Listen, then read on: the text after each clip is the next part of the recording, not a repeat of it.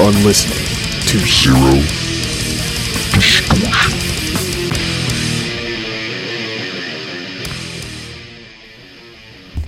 Man, I think I've been trying to record, well, not trying to record, but planning to record this episode for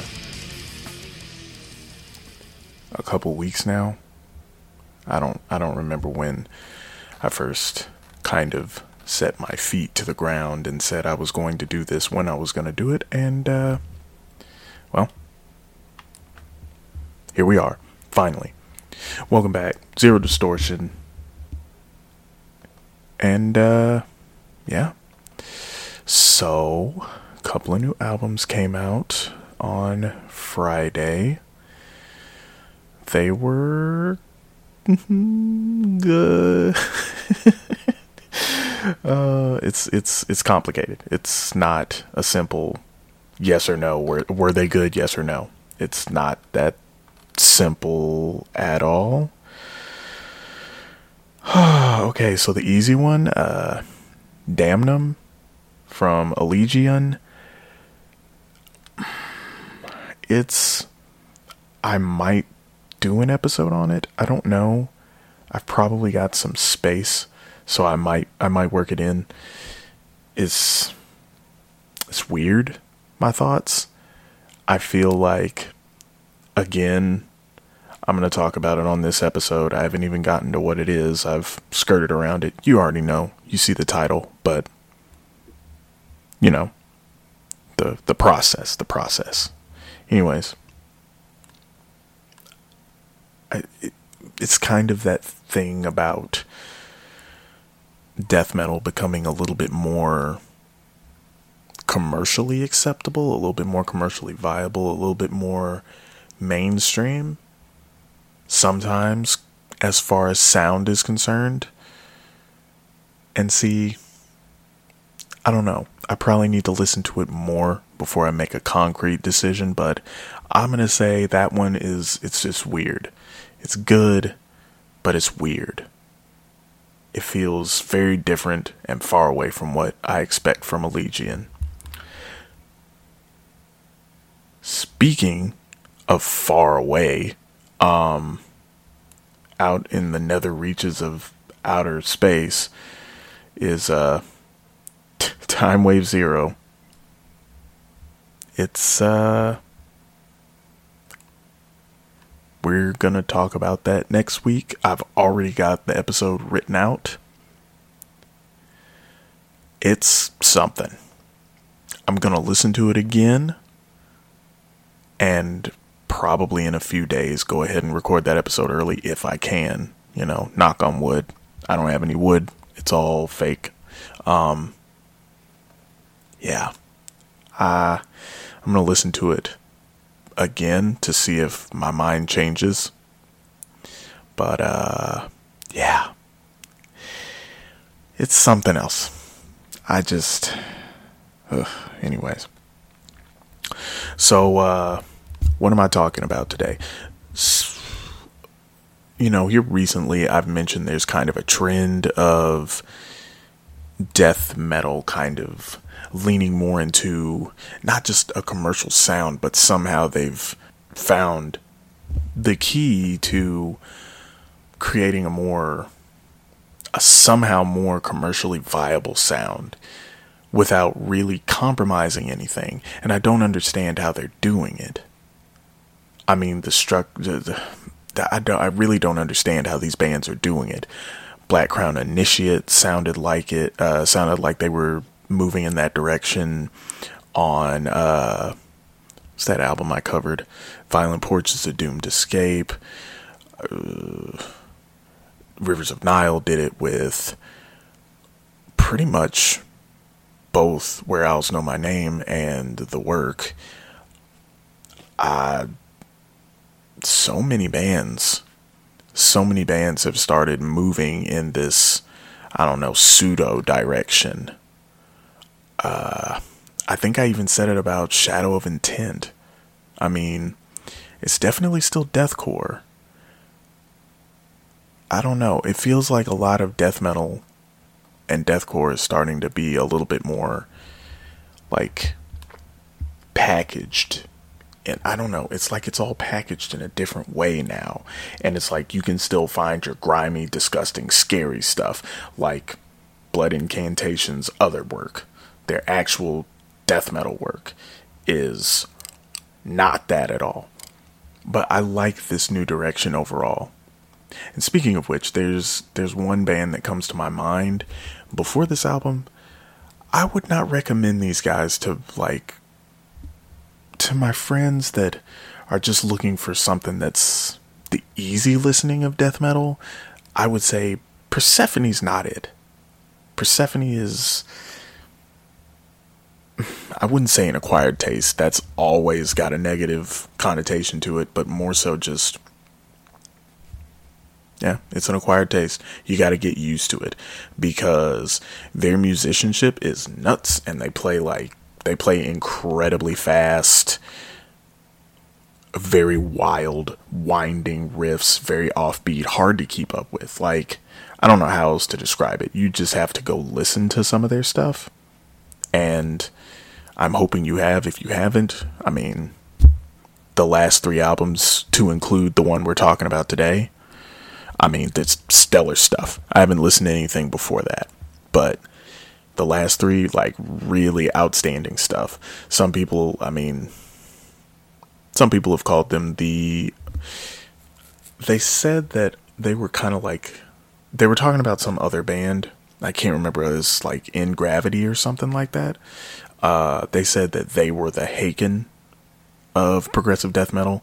Meanwhile, Persephone being the Dream Theater. You'll pick that up from Persephone's sound. They've got a lot of those like wild, whiny kind of keyboard runs that I feel Dream Theater kind of uses a lot. I wouldn't say overuses, but this kind of, to me, a hallmark of their maybe not more recent. I can't say that because I haven't really listened to anything Dream Theater's made since Portnoy left. It's not a choice because Portnoy left. It's just I hadn't been interested in them. I really wasn't even interested in Black Clouds and Silver Linings until a few years ago, and there was a marginal interest. It was an interest in the Shattered Fortress, a reinvigorated interest in the Shattered Fortress, and a new interest in A Nightmare to Remember. Other than that, I was just kind of like, I'm over them. But Persephone, they're a progressive death metal band from Andorra, which is, it's a European country. Literally the only time I've ever heard of Andorra is when Persephone is being mentioned. I believe it's around Greece. Don't worry, I'm being unprofessional and looking it up. Andorra, officially the Principality of Andorra, is a sovereign landlocked microstate of the Iberian Peninsula in the eastern Pyrenees. I think it's Pyrenees. I can't remember. Bordered by France to the north and Spain to the south. I was completely wrong about Greece. It is not anywhere near Greece, except for the fact that both countries, well, both Greece and Andorra, the microstate, are in Europe. So there you go. Yeah, it's a fun band. Like I said, they pretty much run the gamut of progressive death metal. It's refreshing to hear a progressive death metal band that doesn't sound like they're trying to really ape off of Opeth, if you will. That's what people use to describe bands that sound like Opeth from Watershed and back, because, that's obviously that's their old sound. They wrote the book on the creepy death metal with acoustics and just the huge chords, very unsettling atmosphere. Opeth wrote the book on that. Like, they they started to write the book with My Arms Your Hearse. They really, really hit the mark with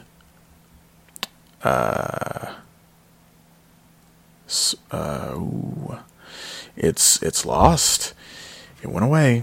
It went away. Oh my god. Why does this happen while I'm recording?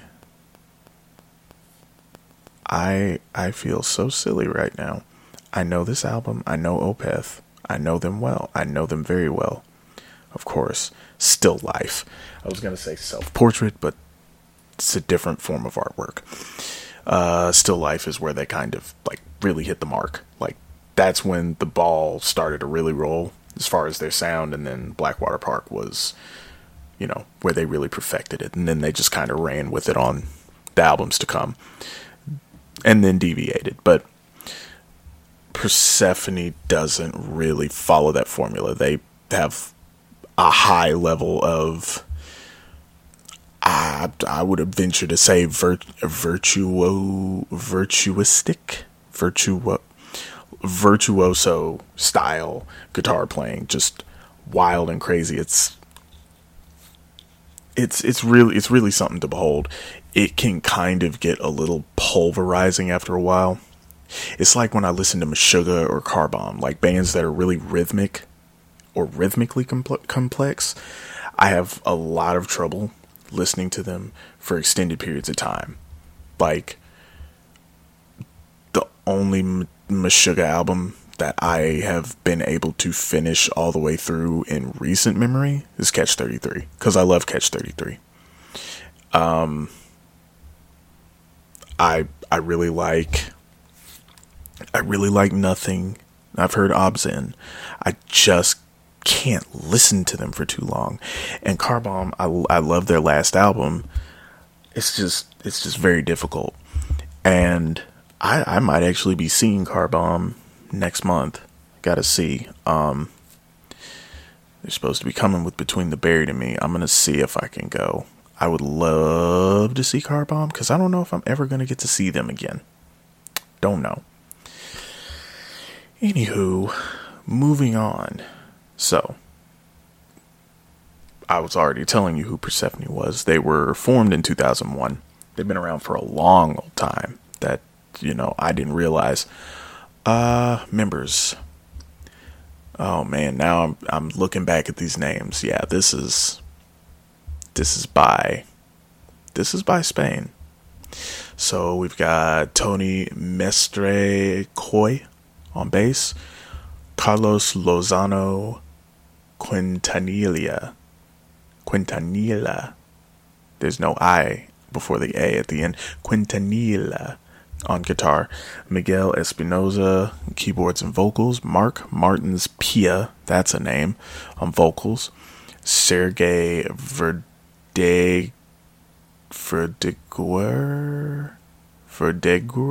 that seems like a French one, which they are also bordered by France, so I don't know. Is there, I didn't research Andorra. Do they kind of like absorb both Spanish and French culture? That would be interesting. That's a very interesting thought. Anyways, that Sergey Verdeguer, I don't know how to pronounce that, on drums, and Felipe Baldaya on guitar. Those last two, Sergey and Felipe, they have actually joined in the last decade. Everybody else has been in the band since the early 2000s. Consistently. Well, no. Well, yeah, actually, no. Yeah. Carlos Espinoza was on vocals from 2001 to 2004. But he's been on guitar the entire time. That's what threw me off. Okay. I definitely go over my notes before I press the record button. Anyways, so, what have I thought about these guys in the past? I first listened to their last album, Atma, a couple years ago. Like, maybe the year after it came out. So, probably like 2017. And I was blown away by how they play.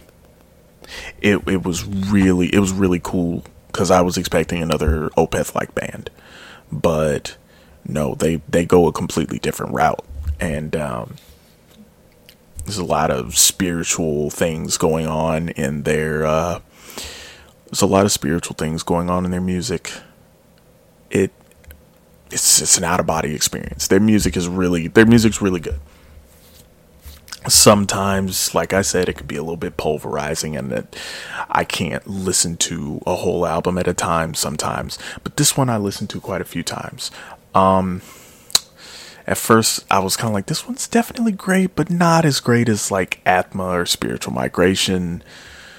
But as I've listened to it a few times now, definitely still not as great as the previous works. But they seem to have evolved. They seem to have evolved again and grown in a new way. So, without further ado, let's dive in. First off, we got Metanoia. It's an intro track. It introduces a vocal theme that is going to come back very soon. And it features the vocal stylings of Einar Solberg. Oh, it's so nice to hear his voice again. Jeez. This man is a treasure. He should be a national treasure for his country, for all of Europe. Like, I love his voice, love his singing. It's great to be able to talk about him again. He's just as good as ever. His voice is just, when it's soft, his voice is powerful and commanding. It just, you have to listen to this man when he sings. His voice can be gentle and fragile, but it can also just belt out and just grab you by your collar and shake you, break your neck. He's a force of nature, vocally. I mean, I couldn't say enough good things about Einar Solberg.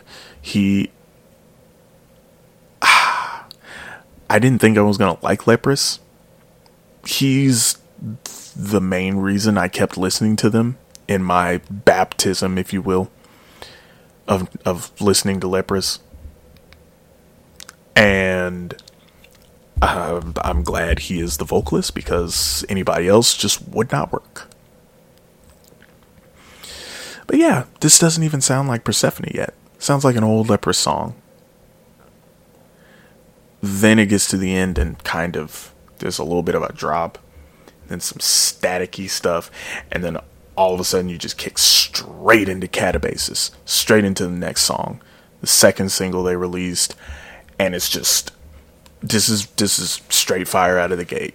You will come to expect this level of crazy playing and just shifting and twisting all the time with these guys. I mean, it's just wild. It comes in and the first thing you hear is just, it's insane.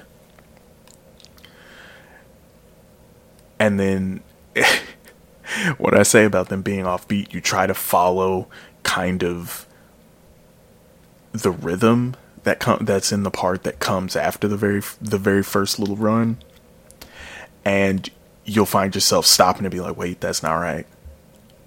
Wait, hold up. What? I can't keep up. That's natural. That's what Persephone does. But you'll come to find this is probably like the most haphazard, crazy track on the album. And I may be upselling on the craziness of their playing a little bit.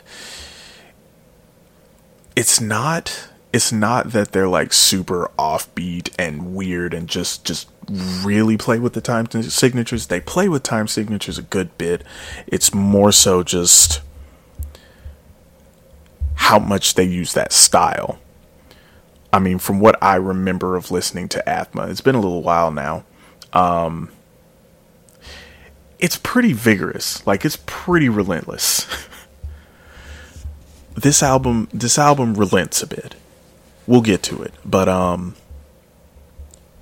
the first vocal theme, it's the same as the one from the intro. It continues on mostly instrumental with some growls and something of a verse. I really enjoy, what's this fella's name? I should really say vocalist names at least. Mark. I really enjoy his vocals. He does have a traditional like death metal growl, but he's also got great great mids, and then really good highs. He's an all around great vocalist.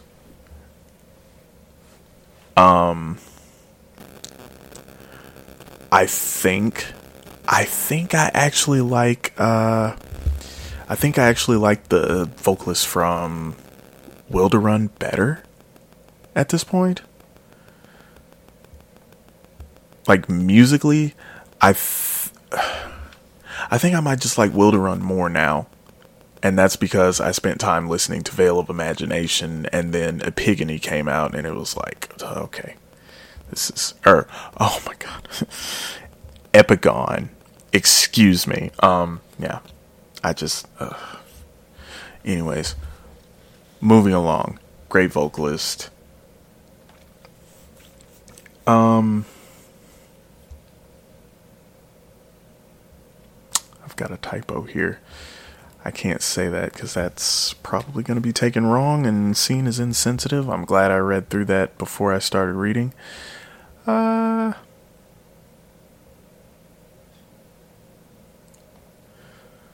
There's one more kind of like chorusy part near the end, followed by a variation of the clean part from the beginning. There's not particularly a real solid structure to pick up on here. It's mostly just outright madness. It's like they put out Merkaba, and it was like, okay, I don't know if it's Merkaba. It might be Merkaba. I don't know. Because, Kabbalah. Yeah, I think it's Merkaba. I'm going to have to change my brain to say that, because is it Kabbalah or Kabbalah? Kabbalah, Merkaba, or Kabbalah, Merkaba. I figure those are similar concepts, or from the same language at least, maybe. I don't know enough in this field of stuff. Okay, I'm just gonna lay in the bed I've made. I'm gonna keep calling it Merkaba, because I don't know. Anyways, it's like they put out Merkaba, and it was just, it's kind of got, almost a verse chorus. It's got a hook. It's catchy, like super duper catchy. It's a single. People can kind of latch on to it. You can let your friends listen to it, and then you let them listen to Catabasis, and it's like, this is a little nuts. It's out there, man. It's out there, but rest assured, rest easy. This is kind of as crazy as they get. They kind of get it out of their systems early on, and then they take it down a bit. It's interesting. Yeah, this is the showcase of how relentless they can be. It makes for a great, somewhat instrumental intro. Like, since there's a little bit of vocals, it's not much, but it can't be an instrumental. It's not. Then you get Architecture of the Eye, single number 3. Again, I mean, this isn't that bad. They released 3 singles. None of them are parts of other big parts. They left all the ending stuff alone. So, what is there to be mad about? Nothing. This one starts off pretty slow, somewhat electronic. It's not what I was expecting. It's kind of Cynic-like. I don't know why, but it evokes Cynic in my brain. At least kind of like the Cynic that we got last year with Ascension Codes. Then it gets into some pretty fantastical riffing, followed by some dissonant bits, if I could speak. It's not even late. It's only like 11. Come on. Which means I could still get this out today, which is Monday. Anyways, it takes a bit for vocals to come in, and when they do, the music's pretty off kilter. Like they like to really throw you curveballs with the time signatures. They play a lot of tricks on you. I enjoy it, but the way they play it, it's kind of like, oh my god, like you get kind of a vertigo feel. But once the song kicks into gear properly, it's pretty grounded. And there's a pretty juicy solo about halfway, followed by some nice clean parts. It feels like there's maybe a little more clean on this album, especially so far, maybe overall. I guess you could say this is the most down-to-earth song so far. It's only the third song in, but this is kind of the standard. This one kind of sets the bar as to how crazy they are going to be for the majority of the album. Catabasis is not a bar, because Catabasis is nuts. And this basically means that it's a bit easier for the ear to latch on to at points. It's a little bit easier to follow, which is good. Whereas a lot of other parts are much more technical and mad. There are some other songs later on that are similar as we go forward. A lot of these songs, a lot of these pieces are a little bit calmer than what I expected coming into this. It's refreshing. So, Leap of Faith. This is an actual instrumental. It starts with what sounds like rainfall, or at least water dropping. I'm guessing it's rainfall. I think it's meant to be rainfall. There's a piano slowly growing louder and louder. Persephone like their breather tracks. They really do. Like, let's take a look here. Playlists. That's not what I want. Give me what I want. Where's the album? I don't need the album. I need the band. I'm talking about the album now. I mean, Atma literally starts with 2 in a row. It starts with 2 in a row. You get an infinitesimal spark with Paul Masvidal from, what's that band? I just compared one of their songs, Cynic, with him doing his weird vocoder alien voice. And it's really light with piano. Then you got One of Many that pops up, and it's a little bit heavier. So 3 minutes into the album, and you haven't even gotten to a real song. Like over 3 minutes in. Then you get to Prison Skin, and like 2 minutes into that, after some playing, some noodling around, you finally get to some vocals, and it's like, it's been almost been like 6 minutes in, and we haven't heard anything yet. It's crazy. And then Spiritual Migration has a few. Yeah, they like their breather tracks, which is good, because especially when you make longer compositions, and especially when you play the way that these guys play, which is a lot more technical heavy. It's good to kind of have those moments of just sit back and chill. It's like when you're listening to the Parallax 2 by Between the Buried and Me. It's nice to have Autumn and the Black Box and Parallax.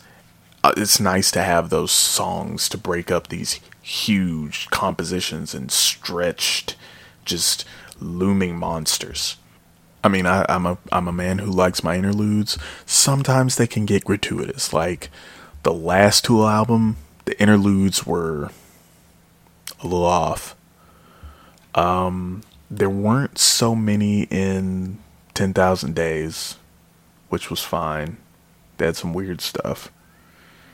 Then Lateralis and Anima they are like legendary interludes. Like, I don't skip them. I don't even skip Cesaro's Some Ability, the one with the crying baby, and that one like grates on my mind still. Anyways, yes, breather tracks. It's good to have interludes because, I mean, they usually sit between like 30 or so odd minutes of madness, especially for these guys. The song picks up a bit, gets something of an epic kind of boisterous edge to it, and eventually goes into a little bit of a heavier bit near the end. Nothing super crazy, not quite as serene as Zazen or meditation from Spiritual Migration, but you know, it's nice. So then we've got Aware of Being Watched. Some very pleasant female vocals and heavy guitar to get this one started. Something weird about like differentiating. I mean, I guess it makes sense because most of the vocals, 98% of the vocals are male. So the little bit that is different would be, you know, it's fine to say it's female. And this one is actually far less technical and a lot more leaning towards straightforward progressive death metal. Like, it's a lot more down to earth, even more than the previous full song. And again, musically, this one almost makes me think of a heavier version of, you know, the Cynic of Ascension Codes, the Cynic that we have now, that I don't know, that we may never have again. Who knows? Closer to the end of the song, they start to pick up the pace and start to get wild. Somebody on Reddit once called them the Dream Theater of progressive metal, and this is where I'm like, I can't say that it's wrong. I can't say it's wrong. They don't quite get into as much keyboard wankery as Dream Theater, but it's there and the sound checks out. And when I say wankery, I'm not trying to dog on it at all. I'm just saying, like, that's what it is to me when they're just like slamming the keys and just doing. That's what it is to me. Now, this is a really fun song. This is one of my more favorite songs on the album.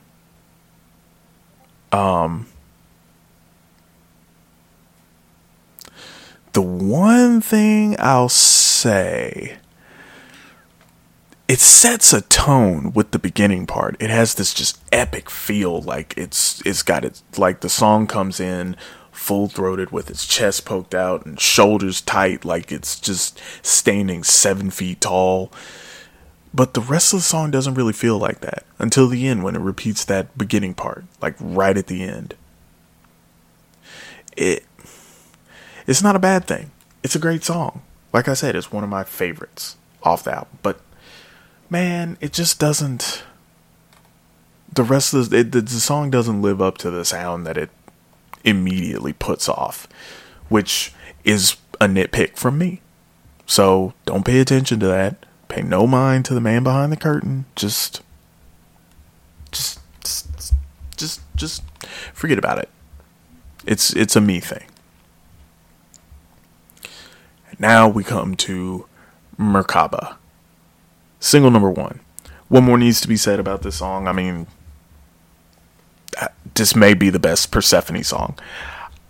I definitely would say it's my favorite. I'm not their biggest fan, but this song, like, reached out to me. No other song they've done has reached out to me like this one. I mean, they've got some awesome songs in their catalog. I also really like Prison Skin. But this one hits on a totally new level. I feel like this song is a perfect primer to those who aren't exactly privy to the kind of metal these guys create.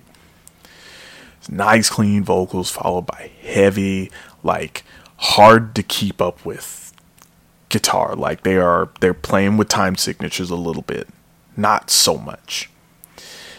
And then there's a good verse with some growls, followed by a really crazy section that is completely just hard to keep up with. Again, even harder than the last part. And then you get back around to the chorus. Now, particularly on this song, it seems like they've really found a way to focus their energy and refine it. Like, there are bursts of that wild, imaginative riffing throughout, but it's used... The way I think about it is it's used more like an augmentation than an outright ability that they have. Like, and God, do they come back big and strong with the final chorus. Like, there's a really nice bridge solo part, and then they come right back with the clean vocals in the chorus, and then blast beats, and it literally feels like I'm floating, and I'm just thinking about listening to that part of the song. I'm gonna listen to Merkaba after I finish this. It's so good. You take a guess what my favorite song on the album is already. But back to what I was saying. When I say it's used more like an augmentation than an outright ability, I'm gonna go into that for a second. Also, I think I use a different metaphor for this later on. There's another metaphor I use for this that's coming up. So, when I say augmentation rather than an ability, I mean, like, it's something that you have, that you can use. It's a part of your arsenal. It's like, I don't know, look at, I'm trying to think. You guys like Dragon Ball Z, right? I hope that you only like it marginally enough that you can't completely lambaste me for getting things wrong, because I don't remember Dragon Ball that well.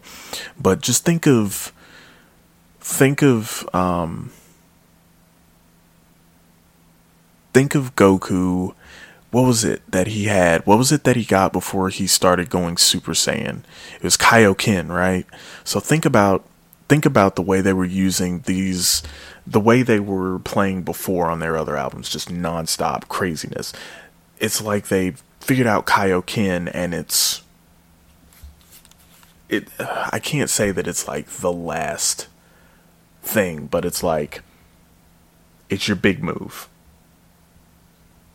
But as time goes on, as time went on, he, I think, stopped using it. He may have started using it again. I can't remember. I don't know. Anyways, he moved away from using Kaioken, but the point is, that's not a good one, because I don't have enough insight. Let's look at One Piece. So, Monkey D. Luffy, he's got his gears that he goes through. Gear 1 is, or Gear 2, gear second is when he can, it's when he makes his blood pump faster through his veins because he's made out of rubber, and it gives him like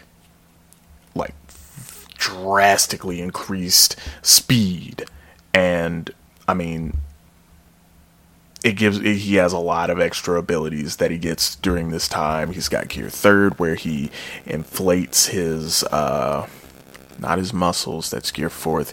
He inflates his bones and makes his limbs huge and uses them to attack. And then there's Gear 4th, where he inflates his muscles.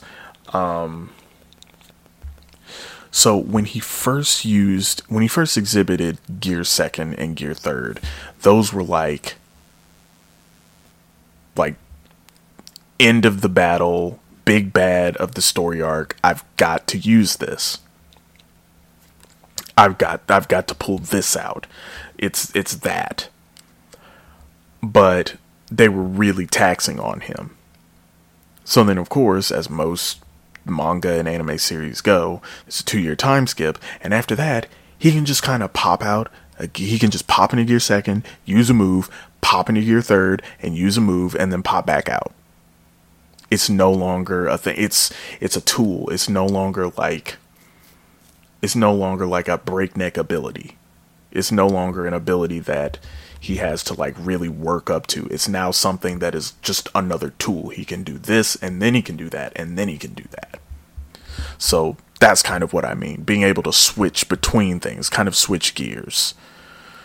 Pun intended. I didn't mean to do that, but I'm gonna say that I did, even though I didn't. Also, yes, I am highly thinking about starting that other series to get some of that manga energy out, because there's some other stuff I want to talk about. I'm getting there. I need a name for this show before I do anything, because if I have a name, then I have something to create emails with, and a Twitter, and another Anchor account, and make it all happen. But first, that's what I need, so when I get there, I'll be sure to let you know. Anyways, moving along, we're not talking about anime. We're not talking about manga. We're talking about music. Moving along. Consciousness Part 3. This is weird. Consciousness Part 1 and 2 are on Spiritual Migration from 2013. So this is the conclusion. I'm guessing it's the conclusion, because, I mean, I just can't imagine they're going to do more of this. They may. I don't know. Who knows? Next album they could do Athma Part 5. Anyways, I'm just going to say the conclusion to a 2-part suite from 2 albums and nearly 10 years ago. Sign me up. It's pretty low key to begin with. Slowly building with clean guitar, and then a super theatrical and heavy point comes at about 2.5 minutes in. It's like, if you remember back to that Others by No One album, Book 2, we listened to at the end of last year. Think back to that, and think back to the first little bit of the Author Suite. It's that there's one song in the Author Suite that's just theatrical in nature. This is that moment. And even after this, it continues to build up and gets more grandiose and epic. There's even strings mixed in there for dramatic effect. Things don't properly get going until right under 5 minutes in. It's almost like this is Consciousness Part 3 and 4. Also, no subtitle on this. There's a subtitle for Consciousness 1 and 2. They are called, Part 1 is Sitting in Silence, and Part 2 is A Path to Enlightenment. They are both instrumental. So there's lots of orchestral bits kind of sprinkled throughout, especially piano and strings. Still, the over-the-top technicality seems to be completely downplayed. And this is, for the most part, just a bit of fun, kind of symphonic progressive metal. It's not really death metal. The music doesn't sound death metal here. It's not here. It slows down quite a bit around 3/4 of the way through, making for a nice shift in the feel of everything.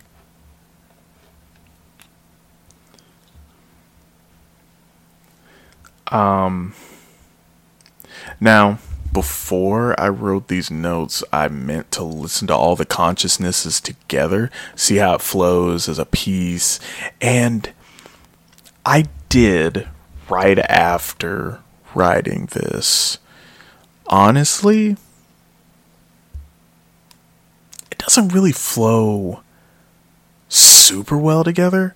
It's just Part 1 and 2 were meant to go together, so really they do.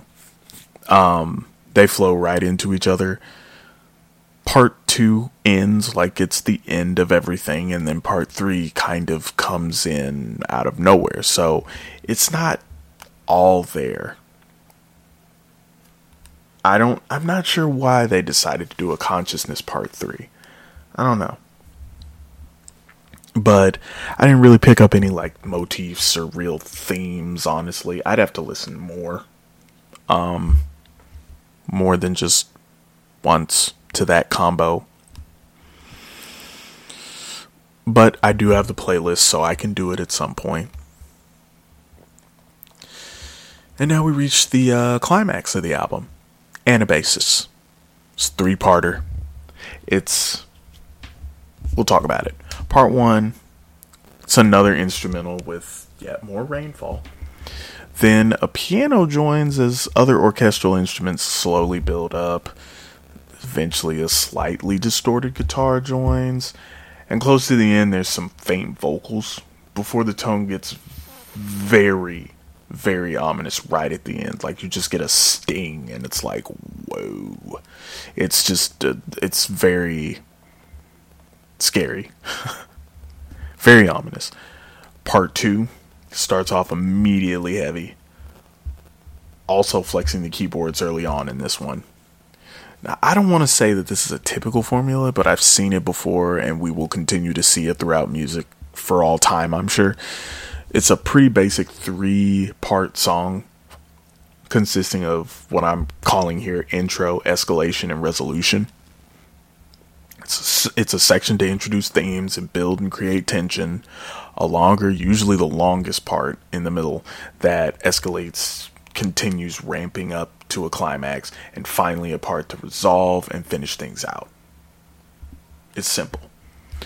I'm pretty sure that same vocal part from the end of part 1 returns about 3 minutes in. If it's not the same, it's pretty similar. And honestly, I usually enjoy Sweets far more than I enjoyed this one. It's definitely solid, but it doesn't hit quite like some of the others from recent or even further back memory. The solo bits are really good due to this song featuring Angel Vivaldi and Stefan Kummerer from Obscura. But overall, this one hasn't hit me quite as hard as I was hoping. I thought it was going to be like this huge 1-2 punch having Consciousness Part 3 and then the 3-part Catabasis. Consciousness Part 3 is pretty good. Anabasis was, I don't know. It's not bad at all. It's solid. It just doesn't do how I wanted it to do. I don't feel how I wanted to feel when listening to this. And it's on me. It's on me. It's not, like, again, it's not that it's bad. I'm such a bad critic. I can't say things are bad. I think the whole time I've done the show, it was like that one song on Leprous' on Aphelion that I was like, nope, don't like it. Don't like it. Well, just wait for the, probably coming week or couple weeks, because I may do Damnum. Like I said, I'm not sure, but I'm definitely going to talk Time Wave Zero, and we can talk about some stuff then. Finally, we've got part 3 of Anabasis, still sticking with the typical 3-part formula I mentioned. This one starts off slowly, right where part 2 ended, and builds it up from there. But it remains pretty slow and mournful throughout. I think the repeated vocal theme is the same as or similar to the part 1 from part 1. I mean, this one is it's kind of just an outro. It kind of is supposed to just take you out real nice and sweet.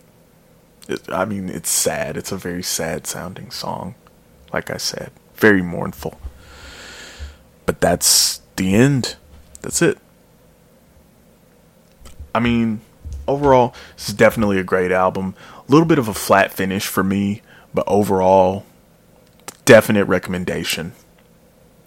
Even from my position of only really listening to this band for a short time and not that much, I find this to be a band evolving, moving from a place of near constant breakneck technicality to learning how to use that as just one tool in an arsenal of many more, which is the other metaphor I was speaking of.